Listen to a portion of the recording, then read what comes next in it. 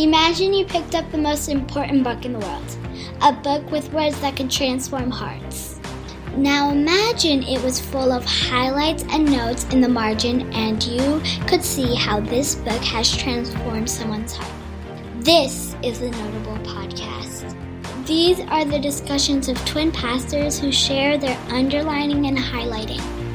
This is Season 6, Strengthen Hearts, a podcast on 1 Thessalonians.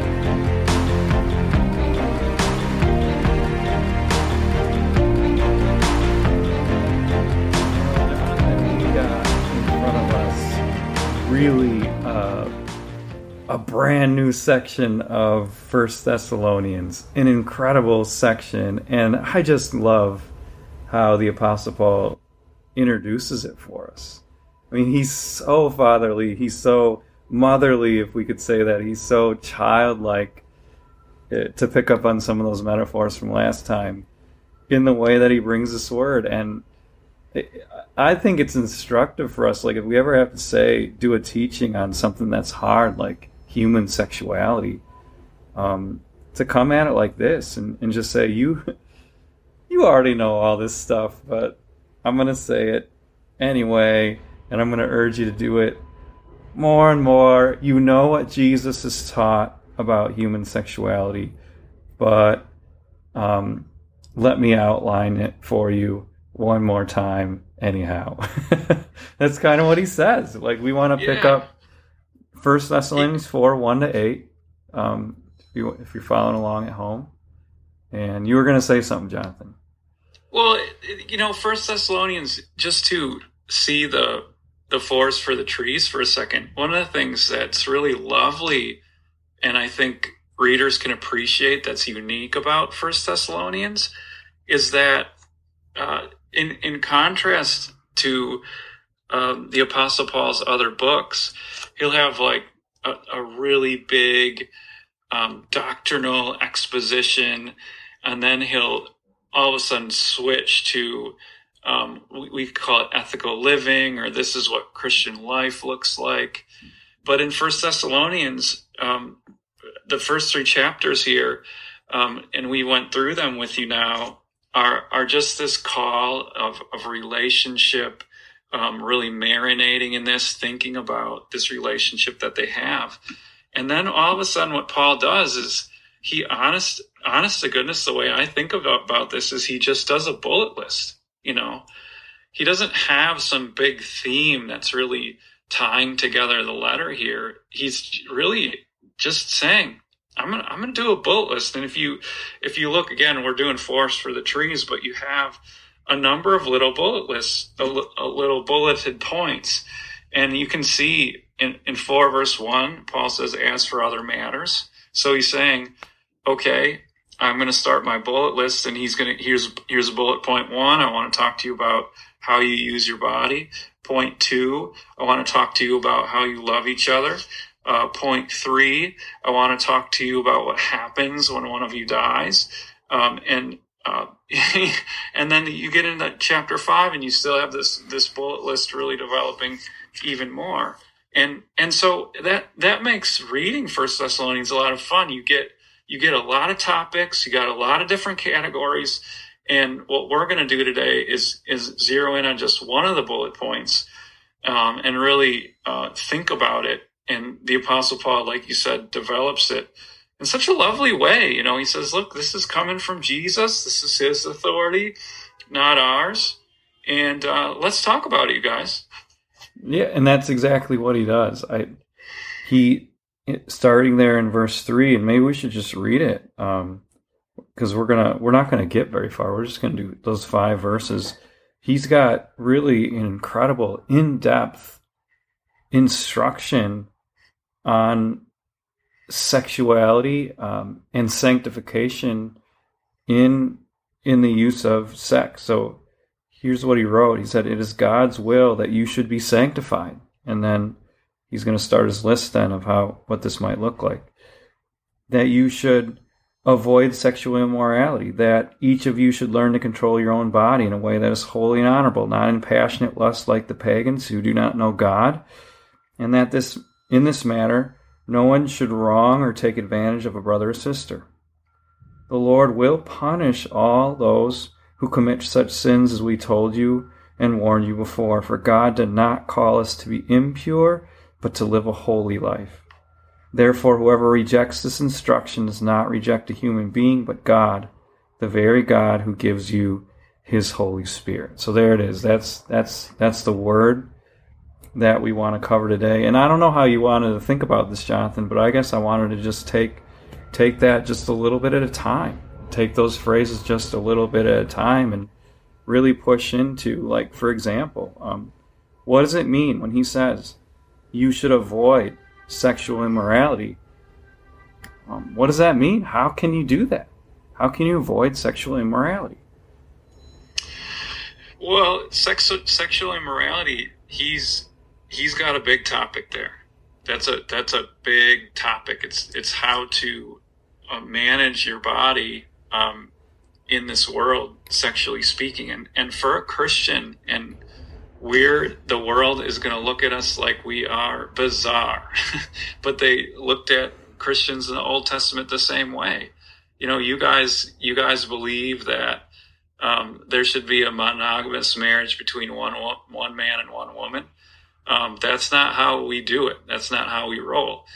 But that's the Christian sexual ethic. It's very clear.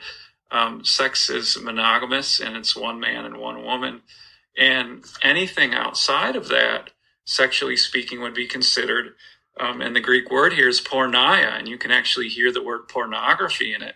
Porneia is what the Apostle Paul is saying that we should avoid. Now, oh man, there's a lot to say about, how do we avoid then sexual immorality, and that's where you really have to go. Well, yeah, I wanted to actually spend a little bit more time with you just defining sexual immorality, and then we can talk about avoiding it. And because the world, like you said, it's always defining and then redefining what sexual immorality is. So one Greek author who was familiar with Thessalonica and the Thessalonians were maybe influenced by this author said this: we keep mistresses for pleasure, concubines for our day-to-day bodily needs, but we have wives to produce legitimate children and serve as trustworthy guardians in our homes. So, I mean, that is just a scary, immoral, wrong way of living. But in the Thessalonican city, this was kind of accepted as normal. I spent a little bit of time thinking about the virtues, what the world would say would be virtuous sexual living today. And I wrote down a few adjectives, and let me see if you agree with this, Jonathan. But the first thing that the world would say is that sex should be safe. A virtuous sex would be safe sex. And here in my city, when we used to be able to walk into restaurants and stuff like that, people would actually, right next to the peppermint candies, there would also be a jar, a grab jar of condoms. And it would just say NYC on there. And you can find these condoms basically anywhere. The city's sending this message that virtuous sex is not, shouldn't be dangerous. It should be safe sex. And so I think that's a moral value to the secular world today. Another one would be consensual. Sex is virtuous if it's consensual. And in the Me Too movement, I think in a helpful way, has sort of moved that program forward, where a man can't just decide to take advantage of a woman. Sex should be voluntary and consensual. So that would be the second virtue for the secular world. I got two more. Sex should be personal. So this is a personal choice. It shouldn't impact anyone around us. It's just something that I decide to do, who I have sex with. how I have sex, that's my personal choice. And then finally, whatever choice that we do make, we should take pride in it.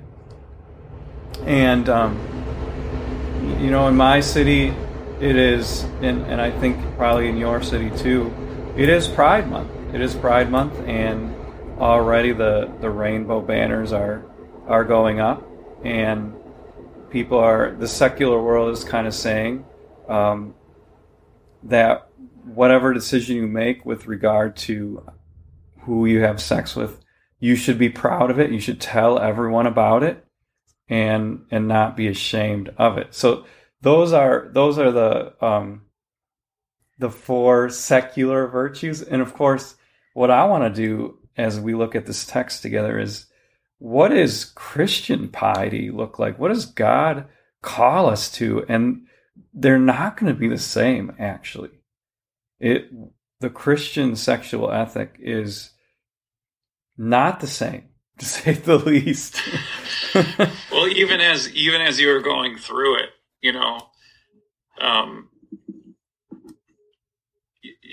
I was thinking about all of the Christian responses to them, but there it is. From the very beginning, from the very outset, we're defining sexual morality not in terms of the world at all, or not in terms of popular culture, whatever is relevant, whatever people are thinking, whatever people are feeling. By the way, this should make perfect sense to everybody. If, like, one of the most basic teachings of Christianity is that we have sin in us. And because we have sin, we're going to desire and think things very naturally that we shouldn't. And so it shouldn't surprise us that when it comes to our sexuality, we're going to think and desire things that we shouldn't think and desire. And so when we think about these things, our first response when we think and feel things sexually, our first response should not be I want to do whatever I want, but rather, and I'm speaking to everyone right now as a Christian who cares about what the Lord wants, our first response should be, what's wrong about what I'm feeling? It's probably not right. And how does God want me to behave? But avoiding sexual immorality, Paul goes right into it. We're going to avoid places, conditions that are going to place us into a compromised sexual ethic. And I don't know if you wanted to handle that now, but I think at some point we should talk about that. No, I think we should. What avoidance looks like. Right. And one thing, I think my mother taught me this, but you always want to stay a couple bad decisions away from ending up in bed with someone who God would say, that's sin. And so, usually after midnight, you don't want to, nothing good really happens.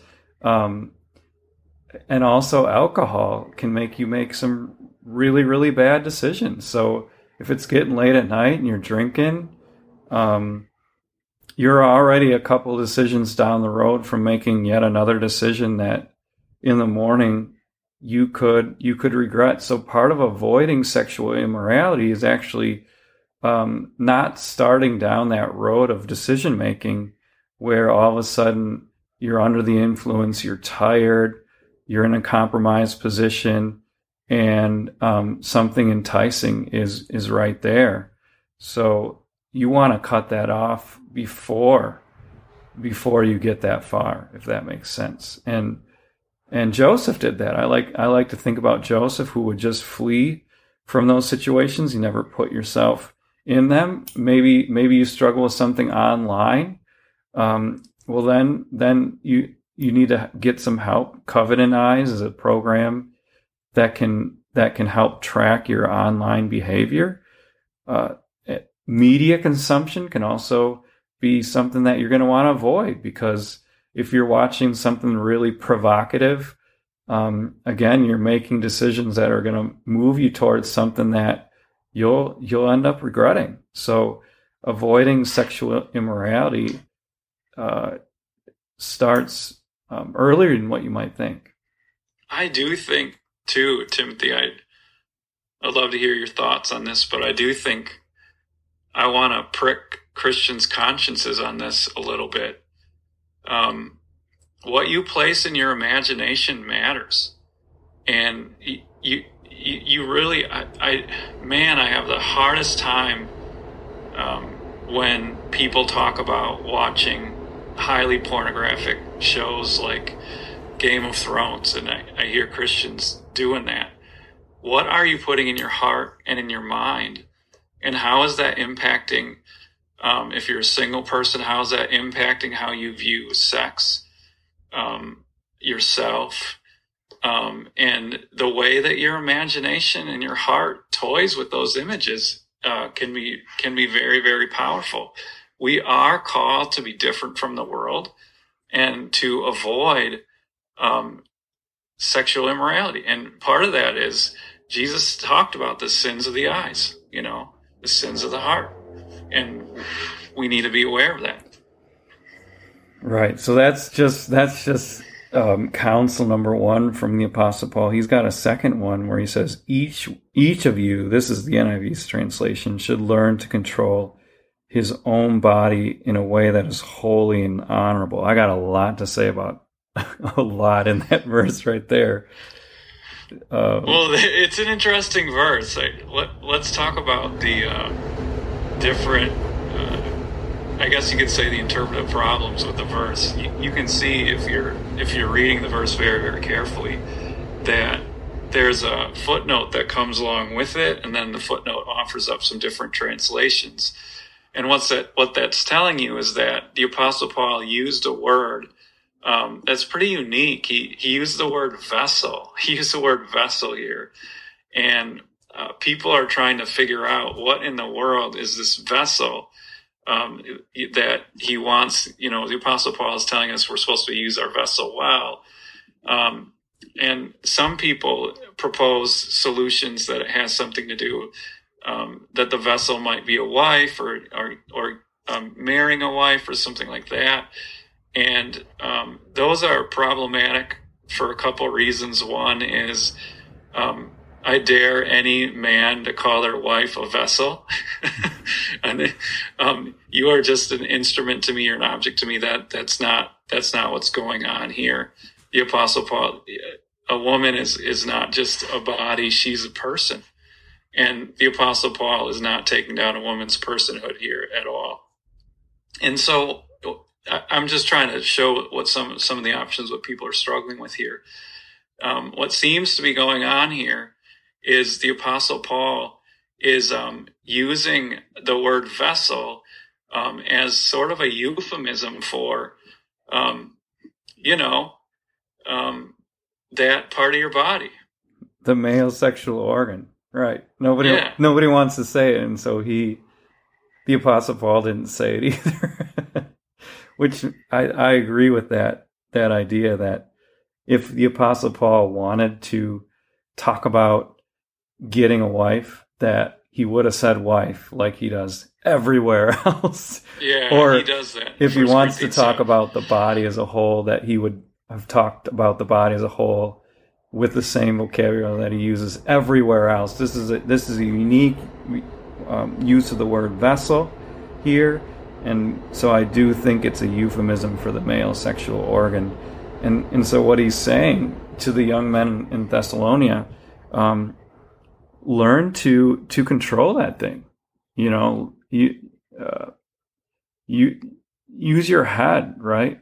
And not the one north or south of the border, if you want to say it that way.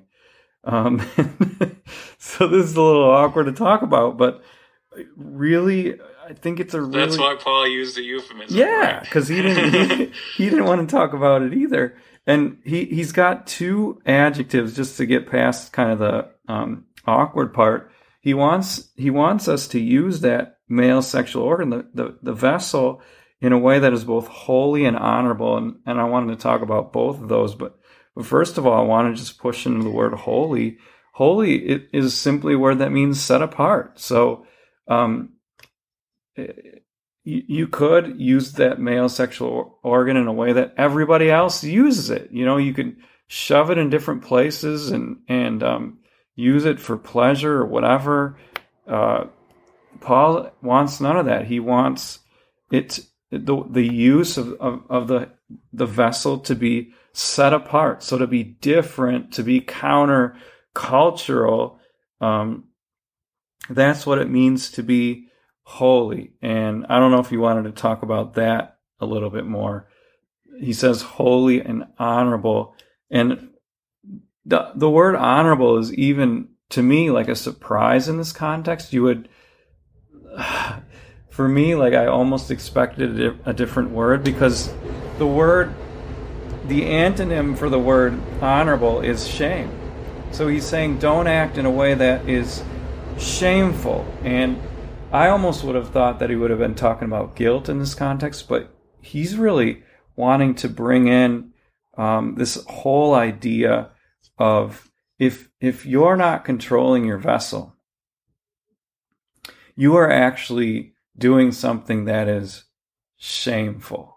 In other words, this isn't, the world would say it's a personal decision. And Paul said, he's saying, no, it's not. It's not. If you act in an immoral way, you bring shame not only on yourself, but on everyone that's connected to you. You bring shame on your family, on your mother, on your father, on your brothers and sisters, potentially on your spouse, on your children, on your church, and most importantly, on your God. Come on. Yeah. It has an impact. It has an impact, what you do in bed with somebody else. So contrast it with, you said the world has a sexual ethic, and the Apostle Paul is going to contrast in a second too. So I think we can start to do that. But he says we're supposed to be honorable and in other words, not shameful. And so the Apostle Paul makes it a community thing. This, by the way, this should not surprise us. The world says, I want sex to be personal. It's not, it's so much more than personal. Sex is about community building. When a husband and wife have sex, it's a beautiful, incredible connection by which God wants to cement a relationship together and create the building blocks of the world. Little humans come into this then cemented relationship and they thrive. And it's a beautiful, beautiful plan. And so that's one issue, is this shame and honor issue. It really is a community issue to pretend like sex is only personal and it's only two people in a bedroom. I hear that all the time. I even hear it from Christians. Do whatever you want, just don't tell me about it. It's behind closed doors. It's wrong. When you have sex, you're cementing a relationship either in a good way or a very, very wrong way, and that affects everybody else too. And stop pretending like it doesn't. You're just lying to yourself, and you're hurting your community. Secondly, when you throw your body around, you're treating it like it's a piece of trash, and it's not a piece of trash. God made us to be beautiful and holy and righteous, and your body is you. And you don't want to treat it like it's just a piece of junk. It's not. It's you. And every time you treat it like it's nothing, you are in a sense degrading yourself. You're degrading yourself. So Paul says, do the opposite. Treat yourself as you are in Christ. You are holy. You are beautiful. You are washed in the blood of Jesus. And do the honorable thing. Bless community. Don't take away from it. Right. So there's so much more. He actually, so we want to control our vessels in a way that is holy and honorable. And then that's contrasted with not in passionate lust like the pagans who do not know God. So, I think about the ancients and how they thought about passionate lust, and like Aristotle and guys like him would talk about how human beings have this lower appetite, and this lower appetite includes sexual desires. Like, we understand how overwhelming they can be and how animalistic they can be, and how embarrassing they can be. So they are a part of the lower appetite, and like a typical pagan, at least in my city, sees like this piece of flesh that it wants, and like you can see these guys just leering at women as they walk down the sidewalk, or any other kind of thing, and it's part of the lower appetites. I think about my dog Cooper. I love Cooper. He's gone now, but I remember this one time this lady came over, and Cooper just started humping her leg. Embarrassing. Yeah, I was like, oh, I'm so sorry. I don't understand why he's doing this. Please forgive me. But Cooper could not help himself. He had to do it. He just started going buck wild on this lady's leg. And, you're laughing about it, but you have to kind of think about that. It's like, is that the kind of person that you want to be? You see something beautiful, something attractive, and you start acting on your lower appetite. That's passionate. That's the passionate lust. That's the pagan way of going about the treatment of the body. Am I wrong here? Or like, is this? No, but this is all real. I think you are right, and that I want to just focus in on this little line. It says, "People do this who do not know God." See, I think that's really key. What a lot of people are doing is they are using sex as a way to worship. They want to transcend. They want to connect. And that's why a lot of people, like, you can't even talk to them about their sexual lives, because for them it's actually worship. Like, if you tell somebody this is not how you create a flourishing society. This is not how you bless other human beings through this sexual behavior. There's a better way to do it. You'll have people at your throat if they're not Christians.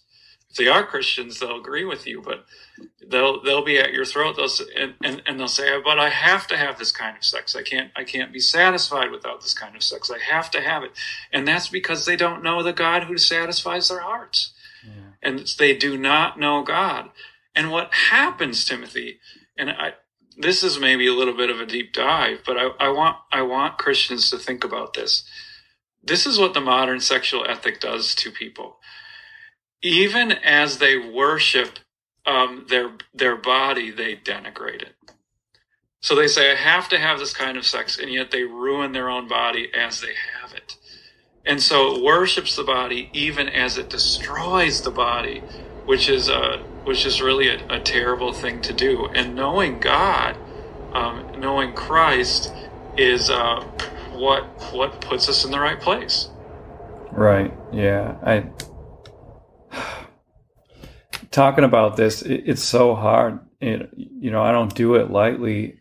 When you said something really important. When you criticize the way or with whom someone has sex today, it is so close to people's identities.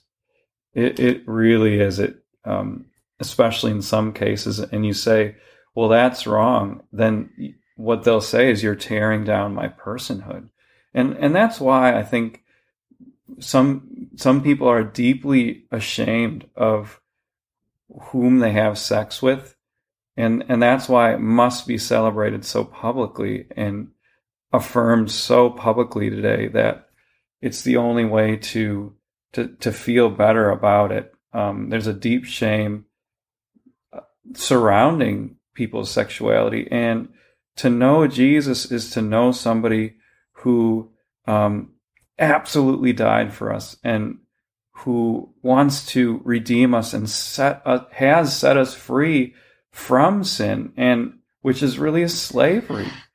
And he sets us free to love as he has called us to love. And the Apostle Paul says, he's giving instructions to the people that Jesus bought and who Jesus now lives and reigns for. So, I mean, the Apostle Paul's got one other encouragement, one other counsel. He says, and in this matter, no one should wrong or take advantage of a brother or sister. So, did you have any thoughts on that one? Yeah, I do. And so, once again, the Apostle Paul, he puts this into a community context. And so if I could, Timothy, I apologize. I messed up the recording here. And if this is a little bit jumpy for our listeners, it's my fault. And I apologize for that. What I do want to do is pick up an idea that didn't get quite recorded. And then I want to come back to this community idea. But the Apostle Paul, he cares not just about a relationship with each other when it comes to sex, but actually our one with God too. He says, and this is the comments that didn't get recorded that you referred to. He talks about people who do not know God, and part of the reason they live out their lives like that is because they don't know the God who satisfies them, and so they have to use sex as a way to worship, as a way to transcend, as a way to connect. And that's why people are so protective of how and who they have sex with, because it's for them, it's their God. And what ends up happening when they do that, when pagans do this, is that they end up, by worshiping their body, destroying their body. So even as they say, I have to have this kind of sex, they're destroying their body even as they do that. And what knowing God does, like you said, is you end up using your body then in the way that God designed your body to use. So you honor your body and you treat your body that you know is so important. All of us sense this about our bodies. And then you use it to help other people flourish. And again, that brings me to this community aspect is, I think one of the saddest things, you and I are both pastors. We do marriage counseling. We help people through pre-marriage counseling and things like that. I think one of the hardest things and one of the saddest things is helping people deal with all of the baggage that comes into the marriage bedroom. So when people have had all of these different sexual experiences, all of these things, they bring that with them to the marriage moment, and that's sad, Timothy. Like I don't even want to get into it, but when Paul says don't take advantage of somebody in this,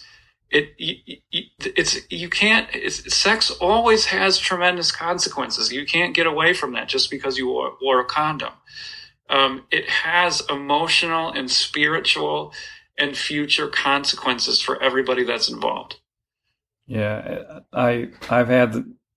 you're right about that. And I just wanted to add this thought that while it is sad, it's not impossible to get over that. So if sometimes I think people feel ruined. How could I ever get married again? How could anyone ever love me? And I'll just remind you that God has loved you in Jesus Christ. And it could be that a man or a woman will marry you and love you despite and be able to be forgetful and kind of leave all of that in the past. Take out the garbage, so to say, and just let it be. You don't have to revisit it, as painful as that may be. Let it stay at the foot of the cross. And so I have seen victories over that, but I think, Jonathan, you're right. To be able to avoid that whole picture in the first place is a God-pleasing thing to do. So then the Apostle Paul, he finishes up this idea by really emphasizing just how important this is, and really warning us that taking another track is very, very dangerous. And in fact, he says the Lord will punish all those who commit such sins, as we told you and warned you before. So he does. It's interesting, the modern sexual ethic is sex is important and I can do whatever I want. And the Lord says, sex is important and you can't do whatever you want. Which one's right? The second one is it's very, very important, and it's very, very beautiful. And because it is, God protects it. It's just like, what do you most protect in your house? Or you protect the things that are most valuable to you. And so God is holding this up as a beautiful gem, and he wants us to protect it and honor it and use it, this deeply intimate creation of his that is sexual intimacy. Yeah, I think the scriptures, they do treat sexual sin in that way too. Like the Apostle Paul in other places that wrote, all other sins are outside the body. But like when you have sex with a prostitute, he talks about how that sin is more impactful spiritually because it impacts more than just the body. There's a real unity that happens in marriage, and it shouldn't happen. It shouldn't happen outside of marriage. And so there's law and gospel here. The law, he's warned us. You can love your sin more than you love God, and people make that choice, but then you have to live with it. You have to live with the consequences of what the law says. But God doesn't call us to that. He calls us to a holy life, and he calls us to himself. And he actually, I wanted to make a really big point about this, and you can't really see it in English, but if you look at the Greek, the last phrase says, the very God who gives you his Spirit, the Holy One. And we've been talking about holiness, purity, all of these things. And I want you to just tell you who your God is. He's the gifting God. He gives us himself, all of himself in Jesus Christ, who lived and died and redeemed us and who has justified us by rising powerfully from the grave. But he gives us even more than that. He gives us the Spirit who is holy. And I want to say something that's not profound at all.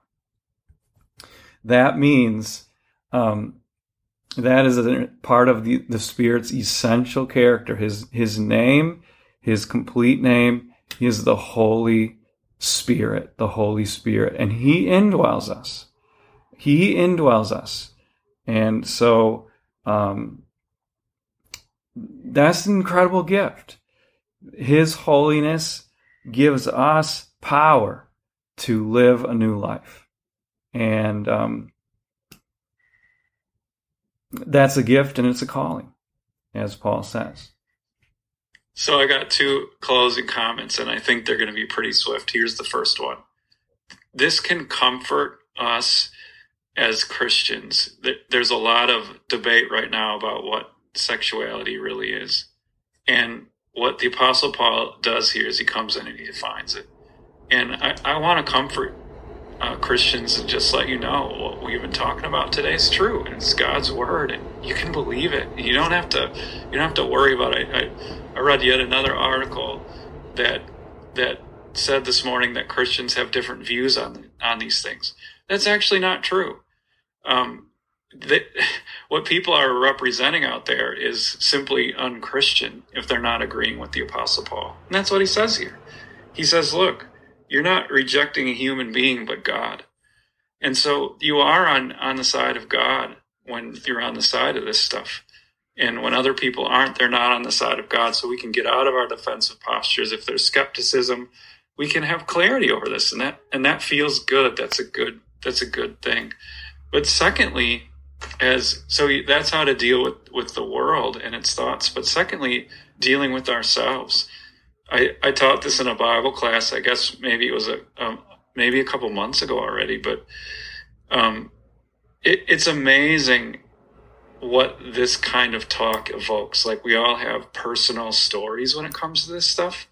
And I just want everybody out there to know that we are purified in the blood of Jesus. We are baptized into him. If there's skeletons in your closet, you are forgiven. And you do have the Holy Spirit. And I want to affirm all of you in that, because if we leave this podcast and you're full of shame, then a pig goes and rolls in the mud, but one of God's children flies like an angel. That's what I got in my head right now, and that's all the best I got. And so I want to encourage people with that as well.